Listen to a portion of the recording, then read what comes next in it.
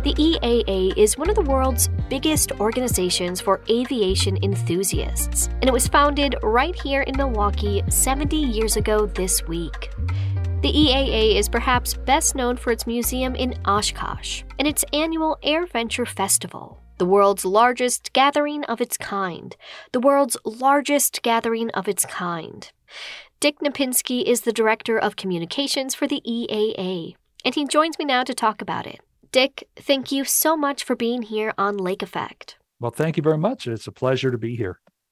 So I think when I heard the full name of the organization, the Experimental Aircraft Association, it almost sounded foreboding, a little dangerous. When we say the term experimental aircraft, what does that actually mean?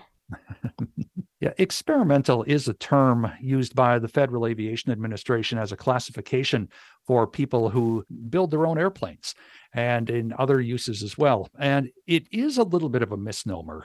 When you talk about experimental category aircraft, they're very often airplanes that are built from very standardized kits. There are thousands of these particular models in the air, about 1,000 new home-built aircraft that are put in the air every single year. So when this started to become something in the early 1950s, the FAA, or its predecessor, the CAA at the time, really didn't have a place to put this new classification of airplanes.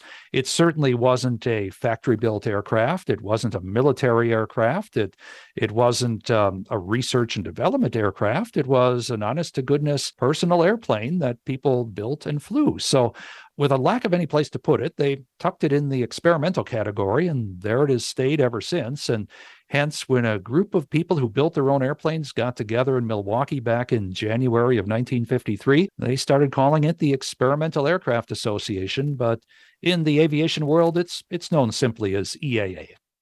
Now, we'll talk about the origins of the EAA in just a moment, but when we look at the folks who are members today, who's a member of this organization? Is it largely people who are building and flying their own planes?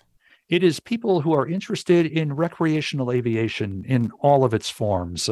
It could be people who build their own airplanes, and that really is the organization's legacy in a lot of ways. People who restore aircraft, people who simply fly aircraft, or those who simply love being around the idea of personal flight, that freedom that it gives a person, that ability to do what man has wanted to do for tens of thousands of years, and that's soar with the birds. And in the past 120 years, we've been able to do that. And so the people who are EAA members are those who have a passion for flight, whether it's as a pilot, a builder, or maybe just a dreamer. They're all part of the organization. Now, the EAA today has grown into a huge organization, but it has very humble origins. Can you tell us a bit about that story?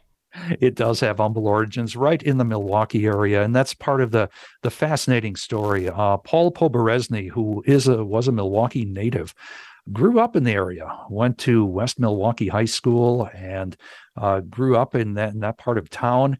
And when he got out of World War II and later the Korean War, where he was a veteran, he always had a fascination with flight, going back to his high school days when he was given a trainer glider by a history teacher, and Paul remanufactured it and put it together and went up for his first flight, being towed behind a car, and went up, and he always said he learned very quickly to keep the nose up because things otherwise go. And so when he got back from the war, he had been talking to a group of people who were informally building their own airplanes. He said, why don't we start an airplane club so we don't have to meet in people's garages and airplane hangars and so forth?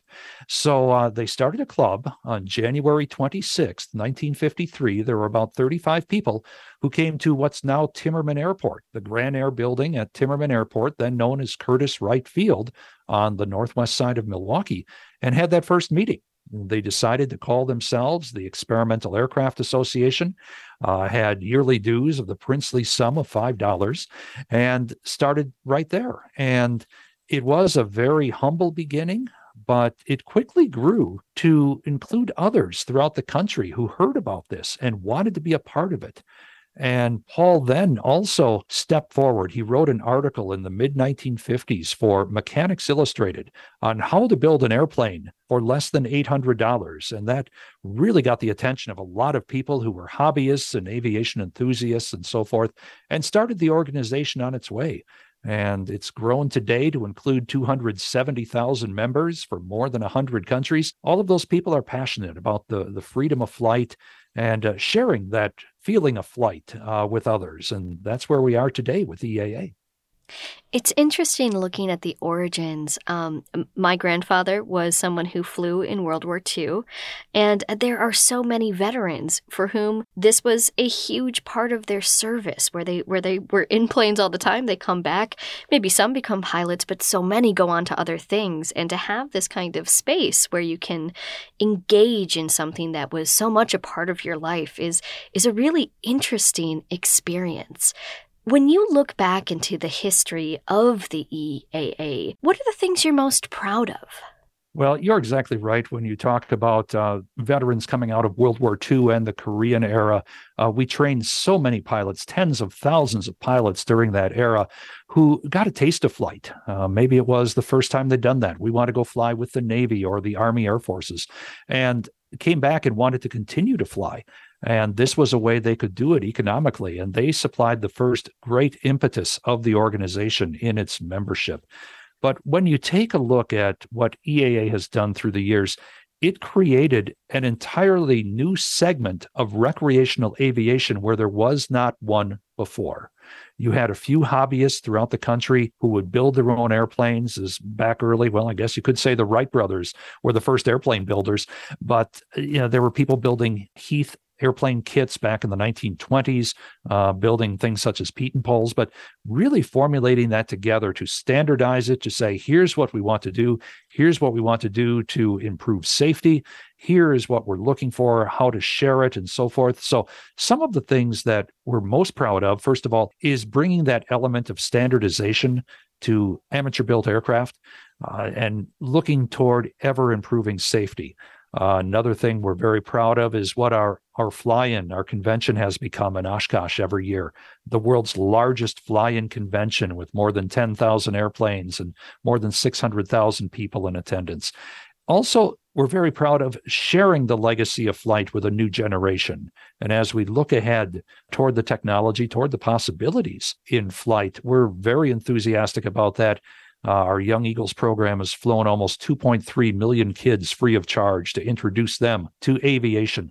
And a lot of those young pilots now are out there flying for the military or for airlines. And it's incredible to see. So those type of things, maintaining the legacy of home building, bringing people together in a way to enjoy it, and looking out for the future are probably the three things that we're most proud of in the organization. Well, I look forward to seeing what is next for the EAA. Dick, thank you so much for joining us here on Lake Effect and sharing your work. Well, my pleasure. Thank you very much for having me. Dick Knapinski is the Director of Communications for the EAA, the Experimental Aircraft Association. The organization is celebrating its 70th anniversary this week.